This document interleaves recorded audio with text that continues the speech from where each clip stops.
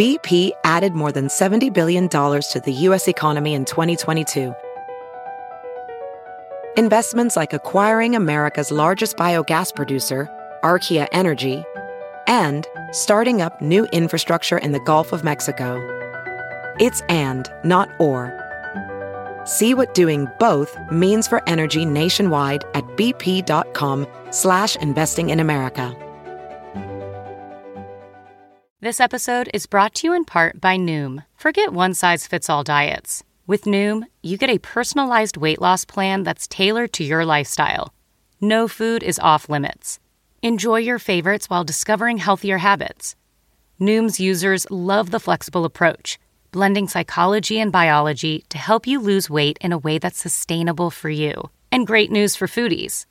Noom just released the Noom Kitchen Cookbook with 100 delicious, healthy recipes. Stay focused on what's important to you with Noom's psychology and biology-based approach. Sign up for your trial today at Noom.com. That's NOOM.com. Grab your copy of the Noom Kitchen wherever books are sold. The following podcast is a Dear Media production. Welcome to Breaking Beauty, the podcast all about the breakthrough people, products, and moments in beauty. We're your hosts, Jill Dunn and Carlene Higgins.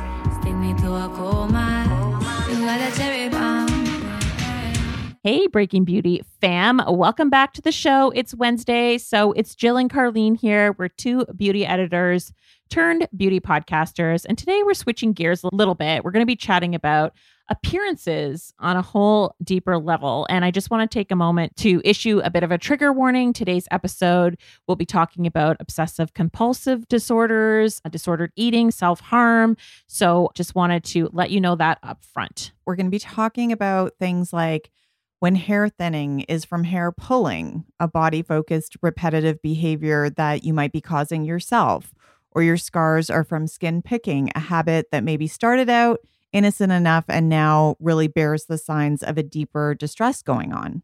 Yeah, and I think that this is definitely in the ether right now. The New York Times has written more than a few articles this year on the mental health crisis, particularly amongst adolescents in North America. So joining us today to help educate and enlighten us on the topic of everyday addictions and anxiety is Dr. Judd Brewer, aka Dr. Judd, who is a neuroscientist, an addiction psychiatrist, and the director of research and innovation at Brown University's Mindfulness Center, where he serves as an associate professor of behavioral and social sciences. Dr. Judd is the executive medical director of behavioral health at ShareCare, which is a digital health company, and he's a research affiliate at MIT, the Massachusetts Institute of Technology. Yeah, so he's really a thought leader in the field of habit change. He's developed and tested mindfulness programs that include treatments for smoking, emotional eating, and anxiety. He's a New York Times bestselling author. His most recent book, it just released in paperback. It's called Unwinding Anxiety. New Science Shows How to Break the Cycles of Worry and Fear to Heal Your Mind. And jumping from that book, there is a companion app also called Unwinding Anxiety that you're going to hear about today. It's basically a step-by-step daily program that's scientifically proven to help reduce anxiety. I think their clinical results were by like 67% or something. So it's pretty incredible. Definitely needed in today's day and age. So in our episode this week, you're going to learn about why our minds get caught in this loop when it comes to any type of addiction, whether it's excessively biting your nails or substance abuse. And Dr. Judd really talks to us about new ways to think about anxiety and the treatment of it and the role of social media in our collective mental health right now. So here he is. Welcome, Dr. Judd.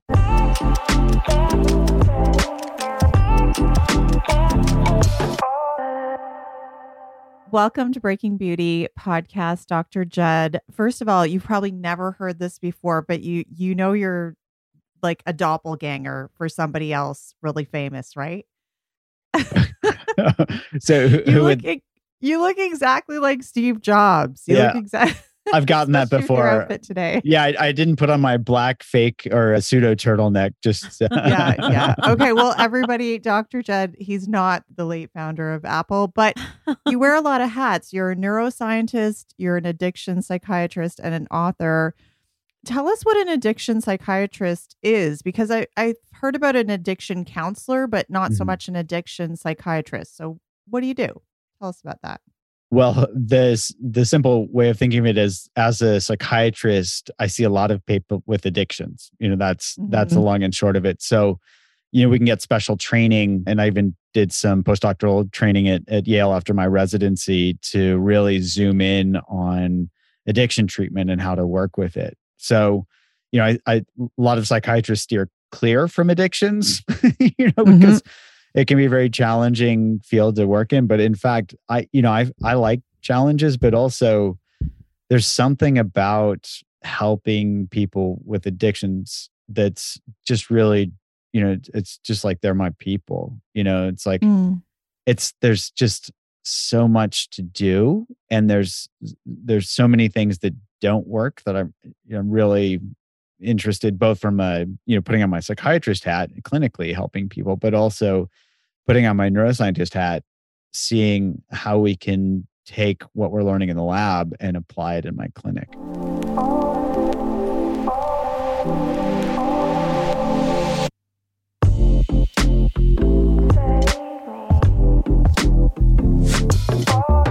And now, a word in partnership with Macy's. It's October, so you better believe I'm sipping on a pumpkin spice latte while watching Hocus Pocus 2 and lighting candles that smell like apple crisp. I mean, I'm leaning into fall. Why fight it? And I want to be as cozy as possible in my surroundings as I am from head to toe. So I need to tell you about the booties that I'm eyeing to keep my toes toasty. Those are the UGG mini platform booties. I became obsessed with them because I saw these photos from backstage at New York Fashion Week, and tons of models and celebrities were wearing them with their loungewear. And I was like, ooh, that is such a cute look. And as luck would have it, Macy's is having the great shoe sale right now. It's happening from October 5th to October 12th, and there's mega savings. Buy one pair, get 30% off, and buy two pairs, get 40% off. And yes, of course, they have my beloved UGG boots. They're selling fast, so I got to add them to cart. But they also have you covered with all of the season's trends. There's over-the-knee boot styles. There's chunky loafers. They have lug sole boots, so those look so great paired with midi dresses and tights. And then they have booties for every vibe. So where my cowgirls at? Plus, so much more. So the Macy's Great Shoe Sale is here just in time to debut your fall statement shoes. Buy one pair, get 30% off. Buy two pairs, get 40% off. Yep, you can save more the more you shop. So bring a few new additions into your fall rotation. The Great Shoe Sale is only happening from October 5th to October 12th. So head over to Macys.com/shoes. That's Macys.com/shoes. Now back to today's chat. Do you want to start a company but have no idea where to begin? Or do you have dreams of becoming an influencer? Well, the Life with Mariana podcast is here to help. I'm Mariana Hewitt, a Los Angeles-based influencer and co-founder of the clean skincare line, Summer Fridays. Each Tuesday, I'm talking to my friends from business owners, wellness experts, and more to share all of their best advice for you to live your best life. Make sure to tune in and subscribe to my podcast and follow me on Instagram at Mariana_Hewitt to see what's coming up each week so you don't miss an episode. I think for a long time there was an understanding that addiction is a disease. Is that still the school of thought in a clinical sense, or has that understanding or definition of addiction changed over time? Well, one definition that hasn't changed is the one I learned in residency, and it's basically continued use despite adverse consequences. And I like that definition. Mhm. One, it's simple enough for me to be able to remember. So I like that. But also, continued use despite adverse consequences isn't just about alcohol or heroin or cocaine or opioids. It's about anything.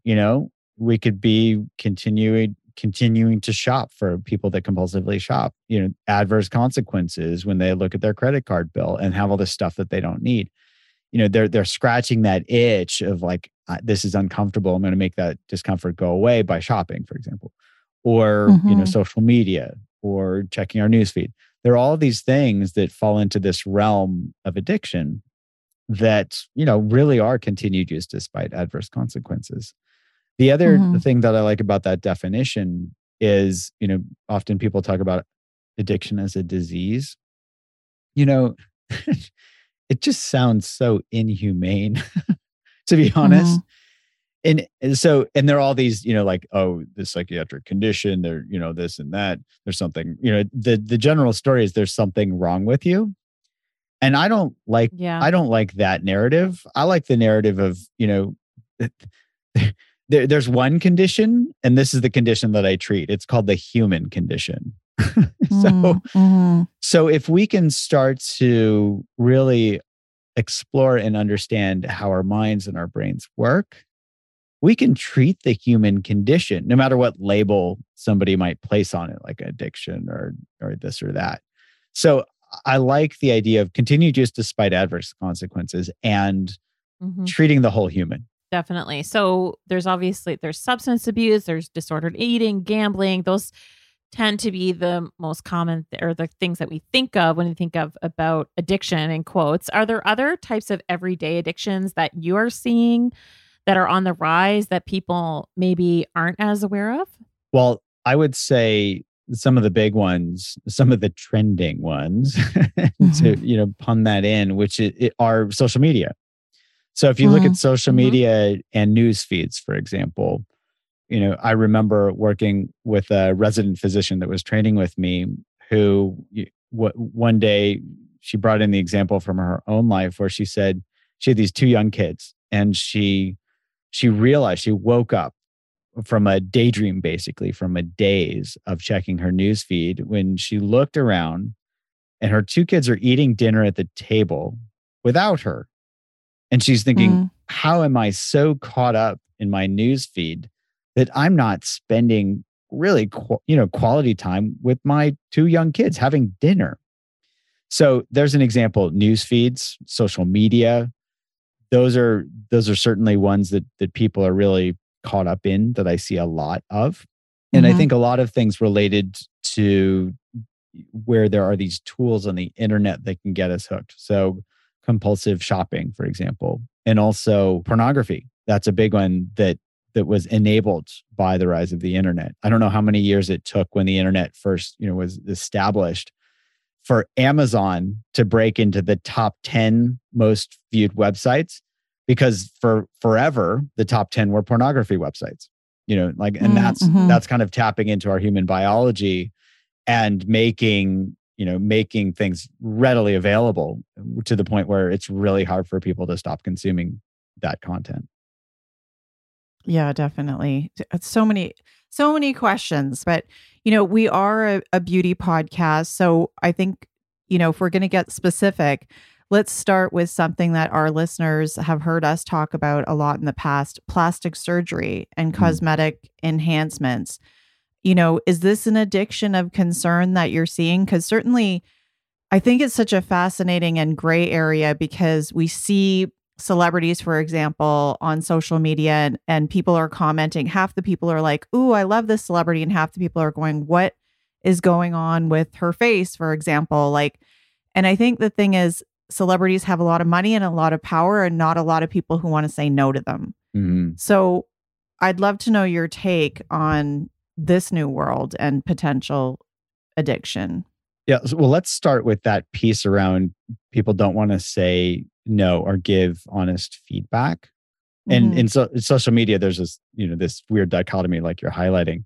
But whenever somebody's in power, there are going to be fewer people, what are the sayings, to speak to power, because it could harm that person. If somebody's powerful, then they could use that power to harm somebody. And we see this, in celebrities and politicians and whatnot, where if somebody does something that the person in power doesn't like, then there's retribution, and so the more powerful somebody gets, the less likely they are to get honest feedback.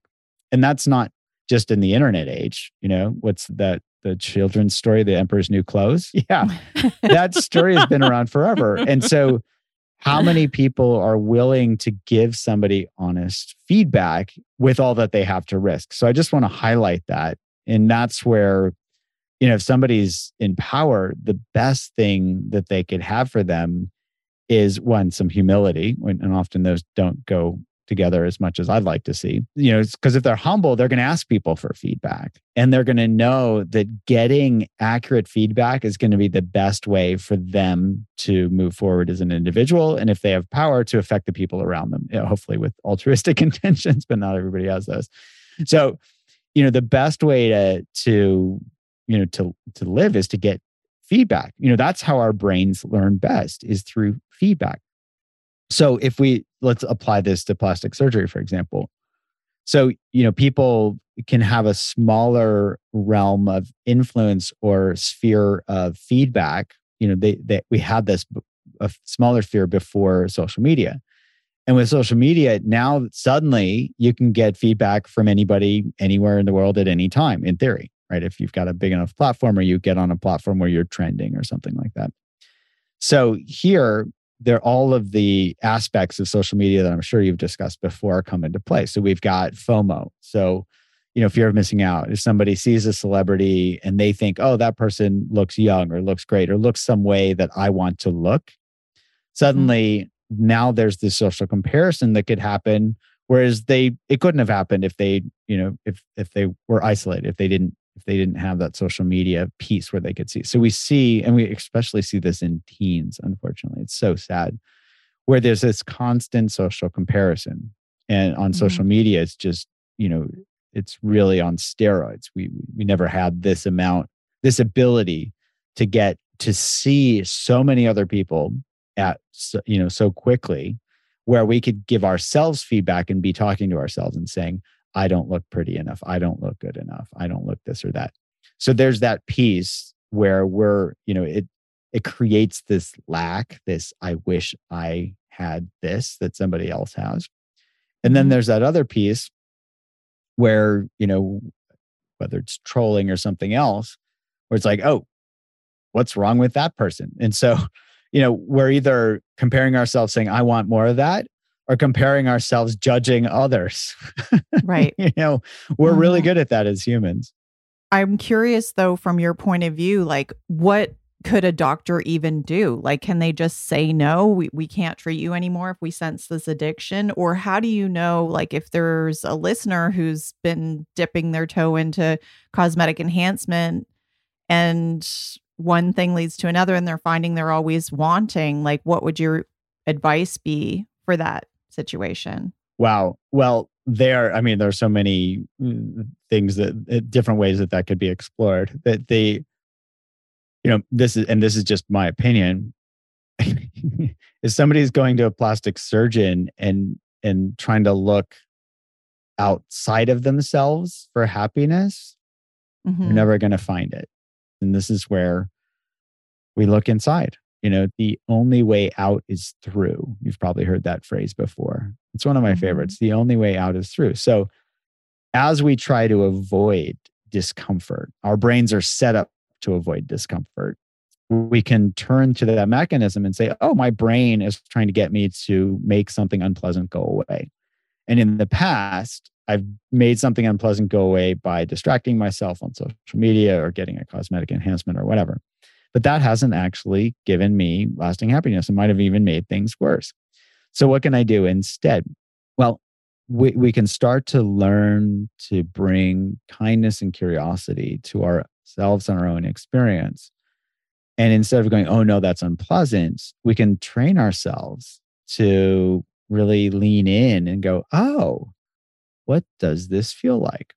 And we can start to tap into curiosity. I think of it like a superpower, because curiosity can help us be with unpleasant sensations. And it can also help us map these processes out so that instead of being constantly sucked into these habit loops, we can actually step out of them. And just the stepping out in itself feels pretty darn good. Yeah, like you're taking a step toward, a deeper level of happiness, right? Yes. For sure. All easier is, definitely easier said than done. And I'm not going to lie, I love looking at facelift before and afters on Instagram, and I think about it.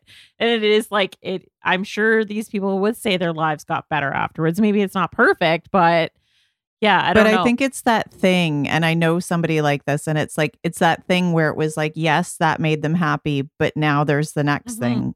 And then there's the next thing. for sure. And then there's the next thing. And that's when you're sitting there going, okay, I'm not against plastic surgery, but I'm just a little concerned at this point, you know? So I think there's a difference there. Yeah, and the before and after is just a snapshot. Yeah. Where it's like, and what about the after and the after and the after and the rest of our lives? We don't get the rest of the story. That's why it's called Instagram. You know, it's like a snapshot picture. And then, you know, everybody's tells these stories to themselves like, oh, that person has a perfect life. Well, it was a nice picture. And, you know, that's how much more is there really? Yeah, exactly. Yeah.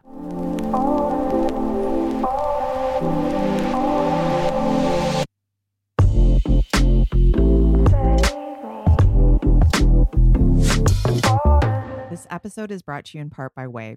So we've been talking a lot about our scalp on the show lately, encouraging everyone to think of the skin on your scalp the way you think about the skin on your face. Now, most of us know better than to rough wash our face. You know, we're not going to be using a loofah to exfoliate our complexion anytime soon. So why is it that we think it's okay to be so rough with our scalps? I mean, I'll admit it, sometimes when I'm in a hurry, I toss in my detangler and I'm probably brushing a little too forcefully. So I recently started giving it a little bit of TLC using Whey's scalp serum, which helps balance, hydrate, and soothe irritation, creating an ideal environment for hair to live its best life. It's really easy to work into your existing hair routine. You can use it on wet or dry hair, morning or night. And all you do is section your hair into big, large sections, and you just apply small drops from the applicator right into your part, rub it in, and you're done. What I really like about the serum, it doesn't make my scalp oily, so it's not going to ruin my hairstyle, and I don't have to wash my hair any sooner than I normally would. I personally like to use it the week after I get my roots done at the salon because I do always find it's a bit red from all those chemicals, and the Whey scalp serum helps to soothe that irritation with adaptogens like chaga mushroom, and it is safe for color-treated hair. It's also vegan, cruelty-free, and in recyclable packaging that looks like it belongs on an influencer's top shelf. With Whey Scalp Serum, there's zero shame in the scalp care game. And if you want to enjoy the full scalp experience by addressing hair health from the inside out, you can try Whey's Thick and Full supplements for a complete hair health regimen. You can try it for yourself with our promo code. The way to healthy hair starts with the scalp. Shop Whey's all-new scalp serum by going to THEOUAI.com and use code BEAUTY to get 15% off your entire purchase. That's 15% off your entire order at THEOUAI.com, code BEAUTY. Now, we've talked somewhat about social media, you know, and some of the impacts that it's having. It's also bringing to light some conditions that a lot of us may not have been as aware of. For example, the comedian Amy Schumer earlier this year went public with her battle with trichotillomania, I hope I'm saying that right, which is hair pulling. And I know a lot of people do brow pulling as well. And, you know, again, this is the type of topic that we've been beauty editors for 20 years and we've really never written about this because people didn't talk about it. And for her, it was so extreme. She admitted to having to wear a wig to school when she was 13. So it's not just, you know, a small amount of hair twirling. So I wanted to ask you about these types of body-focused repetitive behaviors we're starting to learn more about. Is this considered an addiction or, you know, what can you tell us about this condition? What I can say, and trichotillomania is an example, you know, skin picking, you know, I think all of these fall into a category. And when you look at the neuroscience, this category is very much aligned with, you know, it's the same neural mechanisms that happen with addictions and habits.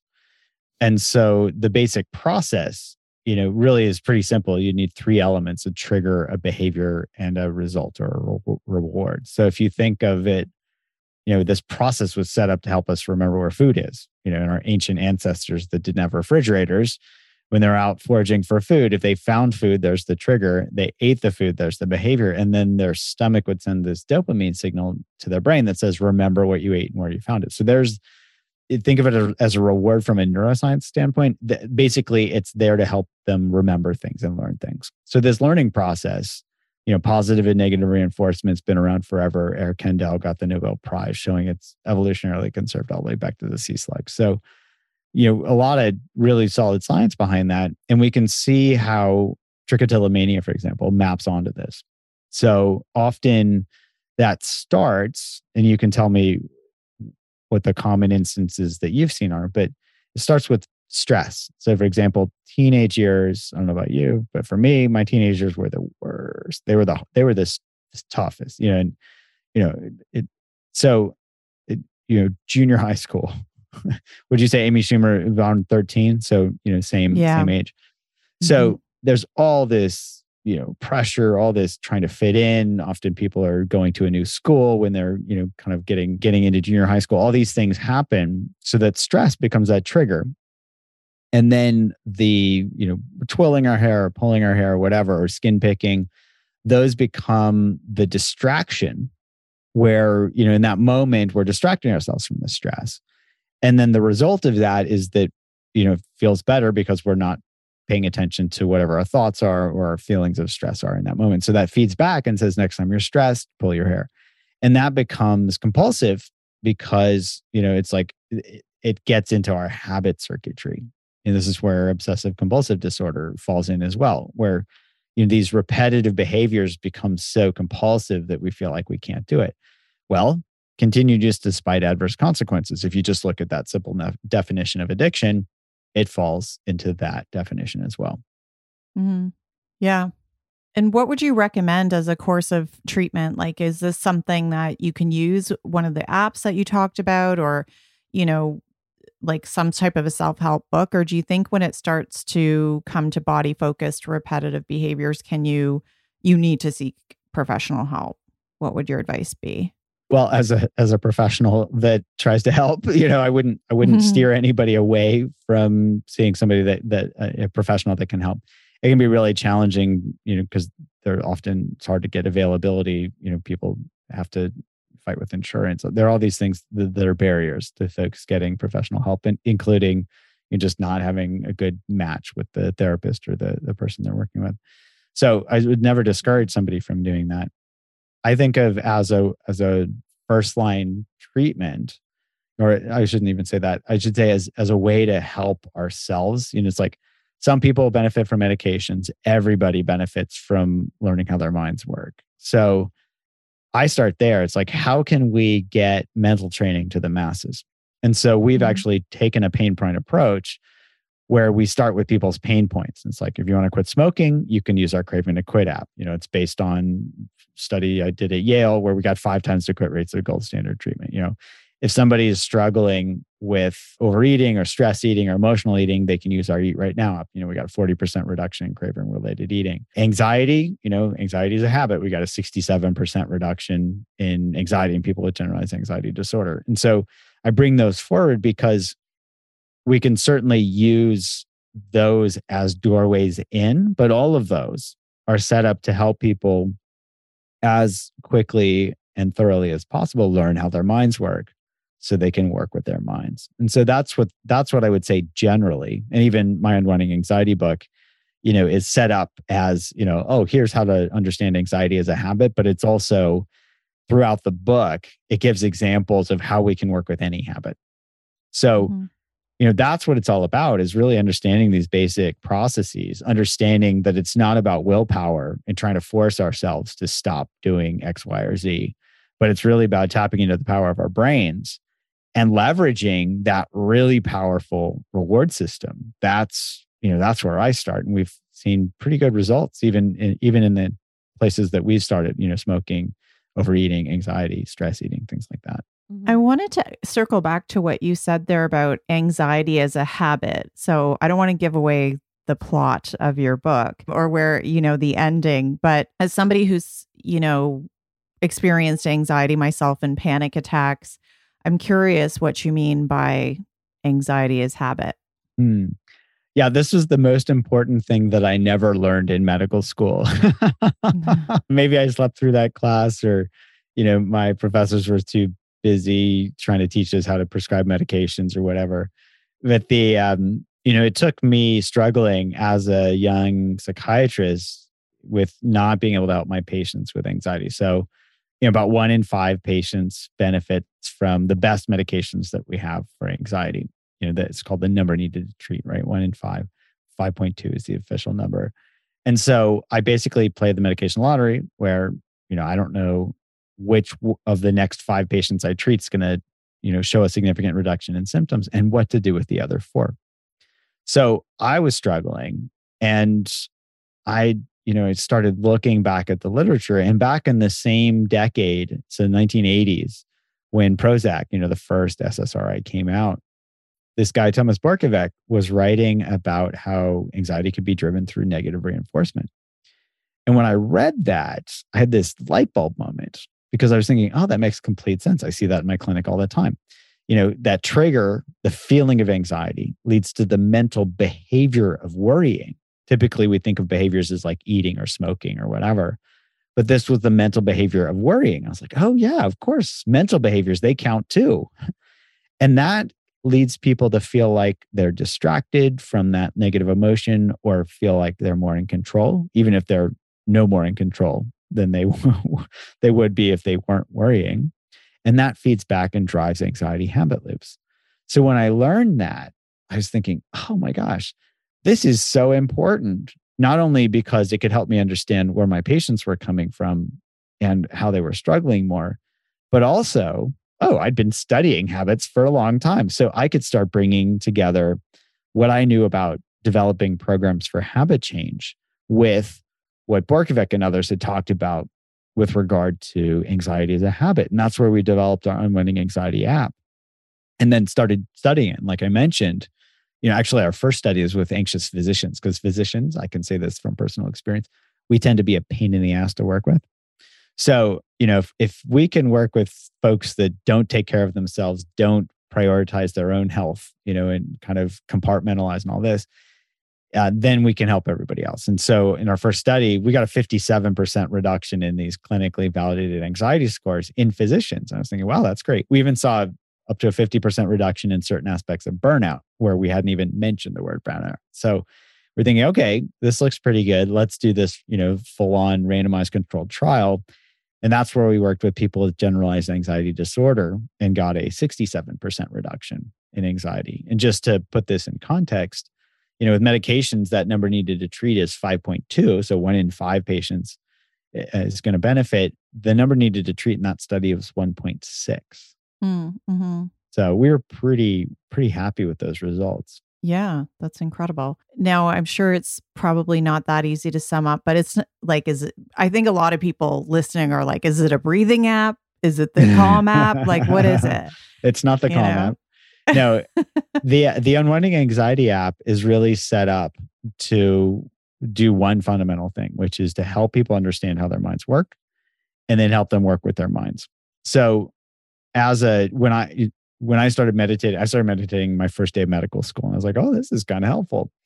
And so it does have mindfulness practices in it as a way to help people work with difficult experiences, but it starts with helping them understand why they're doing these things. So for 10 years, when I was trying to pay attention to my breath, that standard meditation practice, I remember my first 7-day silent meditation retreat. By day 3, I was crying uncontrollably on the shoulder of the retreat manager because I was thinking, I can get into medical school, but I can't pay attention to my breath. What's wrong with me? So it's not just about breathing. It's about understanding why anchoring ourselves in the present moment can be helpful. And then, so basically the Unwinding Anxiety app walks people through a 3-step process, starting with helping them map out these habit loops around anxiety, whether it's worrying, whether it's procrastination, distraction, eating, anything. Because if you can't see it, you can't work with it. So once they can map those out, then we have them ask this simple question, what am I getting from this? And this really taps into the basic neurosciences of our brains, which is our brains are going to stop doing things that are unrewarding. And then the third step is my favorite. I call it finding the BBO, the bigger, better offer. And because our brains are going to stop doing things that are unrewarding, they're going to look for something better. And so what better to give our brains than something that's intrinsically rewarding? So if somebody's worrying, have them compare it to what it's like to be curious.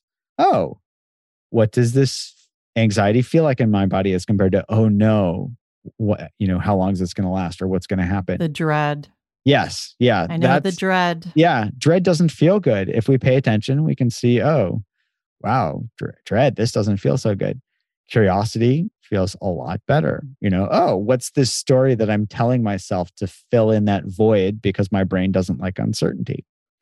Same thing with self-judgment. I see self-judgment gone through the roof. You're asking about what's trending. Self-judgment trending big time. It's been trending for years because we're so good at seeing how everybody else's life is better than ours. And then we judge ourselves. What's wrong with me? And is my life ever going to get better?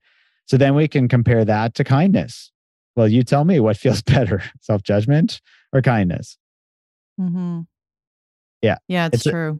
It's a no-brainer. It is a no-brainer. So our brains, we just have to help them see that the old habits aren't helping them anymore and that they can develop new habits, and kindness and curiosity.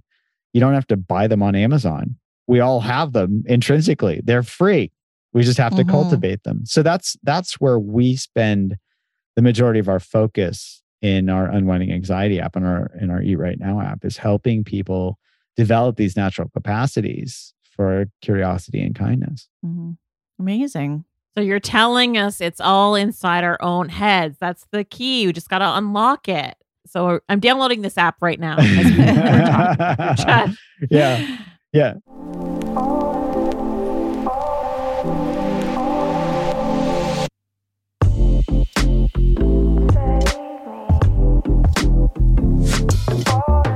This episode is brought to you in part by Clinique. When my big sister first came home with Clinique's 3-step system back in the day, when we were teenagers, I was jealous, let me tell you. Cleanser, clarifying lotion, moisturizer, that's it. No gimmicks, just minimalist skincare before that was even a thing, with effective ingredients that got results. Fast forward a couple of decades and Clinique just keeps smashing it with Clinique's first foundation designed to be the last step in your skincare routine. Even Better Clinical Serum Foundation is formulated with 3 serum technologies that visibly reduce dark spots, brighten, and hydrate skin. What I love about it is that growing sunspot on my left cheek isn't just getting covered with makeup, it's also visibly working to reduce the look of my dark spot for more even tone after 8 weeks. Just as the name suggests, Clinique is taking a clinical approach to foundation, blending 3 serum formulas that target those dark spots, also your moisture barrier, and radiance right in the finish. Plus, physical sunscreens are protecting my skin from further UV damage thanks to its SPF 25. Now, let's talk about the finish. Clinique Even Better Clinical Serum Foundation is a buildable medium to full coverage formula with a satin-like finish. It's also hydrating and oil-free. Plus, with 24-hour Color True Wear, it's built to withstand water, sweat, and humidity without any caking, creasing, or streaking. And it's safe for acne-prone skin. With 42 shades to choose from, you can find your match with Clinique Clinical Reality Shade Match Science virtual try-on today. Don't call it makeup. This is skincare in just your shade. Find your shade today at Clinique.com. And now back to the show. Okay, so I wanted to ask you, the New York Times has written a lot about this, about the inner pandemic, in terms of mental health crisis, particularly amongst young people, and self-harm is on the rise. So some people might wonder whether it's almost like not a trend, that's the wrong word, but like a movement, while others see it as a sign of collective distress. So what's your take? And even we had like someone in our Facebook chat room wonder this exact thing. Like, it's almost like they're seeing other people doing behaviors like this. So they're like mimicking it. Yeah. Like, is social media helping to find a supportive community, or is it triggering, a community? I think is kind of the question she was getting at. Yeah, it's a really good question. And it's hard to know chicken and egg, because if you create the problem and then there's a solution that comes with the same problem, is it that you're creating that community for support, or you're creating, this? So as humans, we're constantly scanning our environment for information. Information to our brains is like food to our stomachs. It helps us survive. And so if somebody is suffering and they're looking around for a way not to suffer, and somebody else says, oh, I cut myself as a way to just feel. That's often how people describe it. It's like to feel alive. They're like, oh, maybe I'll try that. And then, so there's this process where people are exploring things because others have suggested it. And I think that happens a lot on social media. And people are trying to study, these different things. And I think, cutting is one of those examples. So my sense is, I'm not sure that social media is the best way to have true connection if you're looking for support. Just my opinion. So, it probably plays more into that person did that, let me try that, as compared to, now I'm getting good support for something that I would have spontaneously started doing myself. It's like if somebody lived in a bubble, it's just not human nature to naturally be like, oh, let me see if I can cut myself to feel. That's typically more of a learned behavior. So what I'm sort of hearing, because we're of a generation where we know the before kind of screens or social media, and we know the after. Is it a case of the scientific community trying to catch up and do the studies now so they really don't know? Or how much does the scientific community know about the repercussions of, being young and growing up on social media? I think obviously everyone has this question is, if it's so harmful, what's going to happen? And so I'm curious what your take is on that. Yes. Well, it's hard for scientists to do those studies because this is a vast, uncontrolled, naturalistic experiment that we're doing as a human species. So it's impossible to really know exactly what the impacts are and what the causal connections are, So I should just state that up front. It's really hard to do the work. And I think, our brains don't like uncertainty. So we're going to naturally be thinking, what's going to happen in the future? We don't know. Some of the more rigorous studies suggested that, let's just sum it up this way. Social media is not good for teenage people, especially teenage girls. There's already social pressure, and then you add on it, all the social media stuff, and the social comparison just goes through the roof, as we were talking about. So really not helpful. And that's what the studies are, I think, relatively consistently showing. Well, as a parent of a preteen daughter, I have to ask for advice on that front, because I think it's so tricky when, in and of myself, I have to admit that I'm probably technically addicted. I walk around the house with my phone all the time. I remember when my kids were even younger, like toddlers are like, oh, you forgot your phone, because I was going from upstairs to downstairs, when everybody ditched landlines. And it's like, when did that start happening that I can't leave a room without my phone? And I'm not waiting for a call. I just might need to look at it every, 5 seconds. So it's really tough, because it feels like what used to be, when we talk about addictions or everyday addictions, that, there were some people have the addictions and some people don't. And now it feels like, as a collective, this is all of us now, right? Yes. This is our lifestyle. And so how do we as a parent say, okay, you're going to have 1 hour of screen time a day, which honestly, kudos to the parents who are doing that, because good luck. I just don't know. I would feel like such a hypocrite, because I'm on a screen right now. I'm on screens all day. And anyway, I'm curious what you I think say. you're hinting at the first place that I would suggest people start exploring, which is really knowing our own experience and modeling the behavior. So you're talking about, I think use the word, and not to mince, to split hairs here, but you said, oh, I need to check my phone. We can look at that as, is that a need or a want? And for most of us, we don't need to check our phones all the time, but we find ourselves scratching that itch of wanting to check our phones because it's a habit. And so if we're doing that as a habit, then we're going to model that behavior for our kids. And if we're going on our phones, for example, to mediate our own distress, so if we're bored or we're stressed or whatever, and we go on our phone, we're going to model that. So we're going to model a lack of distress tolerance. And if we do that, then that's going to be, our kids are going to learn that too. So that's the place I would start, is we start with ourselves and we learn how our own minds work, because then we'll be able to relate to our kids more and understand how their minds work and what they're going through. And then instead of them saying, "Oh, Mom, you don't understand me," you might actually understand them more, And at the same time, you help them see how unhelpful feeding those wants are, which then opens the space to meet the needs. Instead of feeding wants, we give them love and care and attention, all the things that they need, which you probably do anyway as a parent. But you can emphasize, you don't need to emphasize it. You just do it.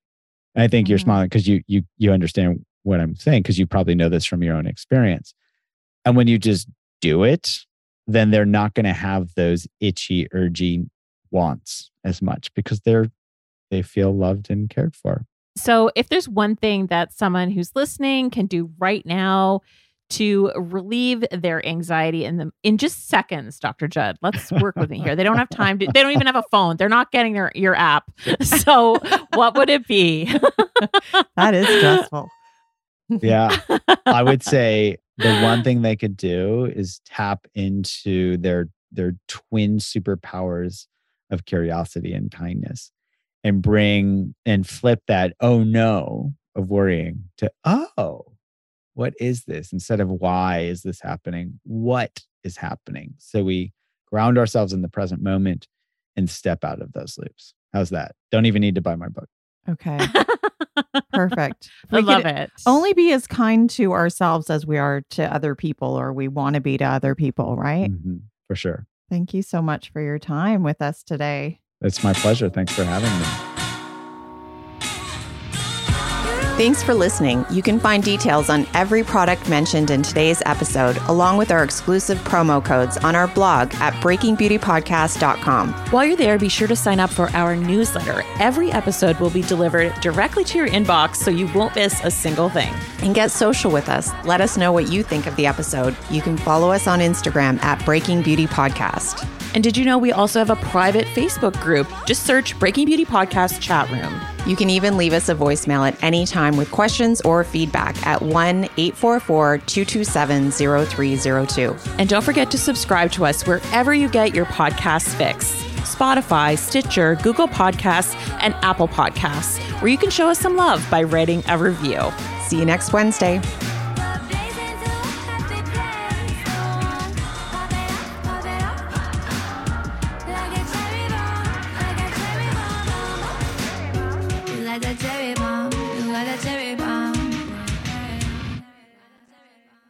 Please note that this episode may contain paid endorsements and advertisements for products and services. Individuals on the show may have a direct or indirect financial interest in products or services referred to in this episode.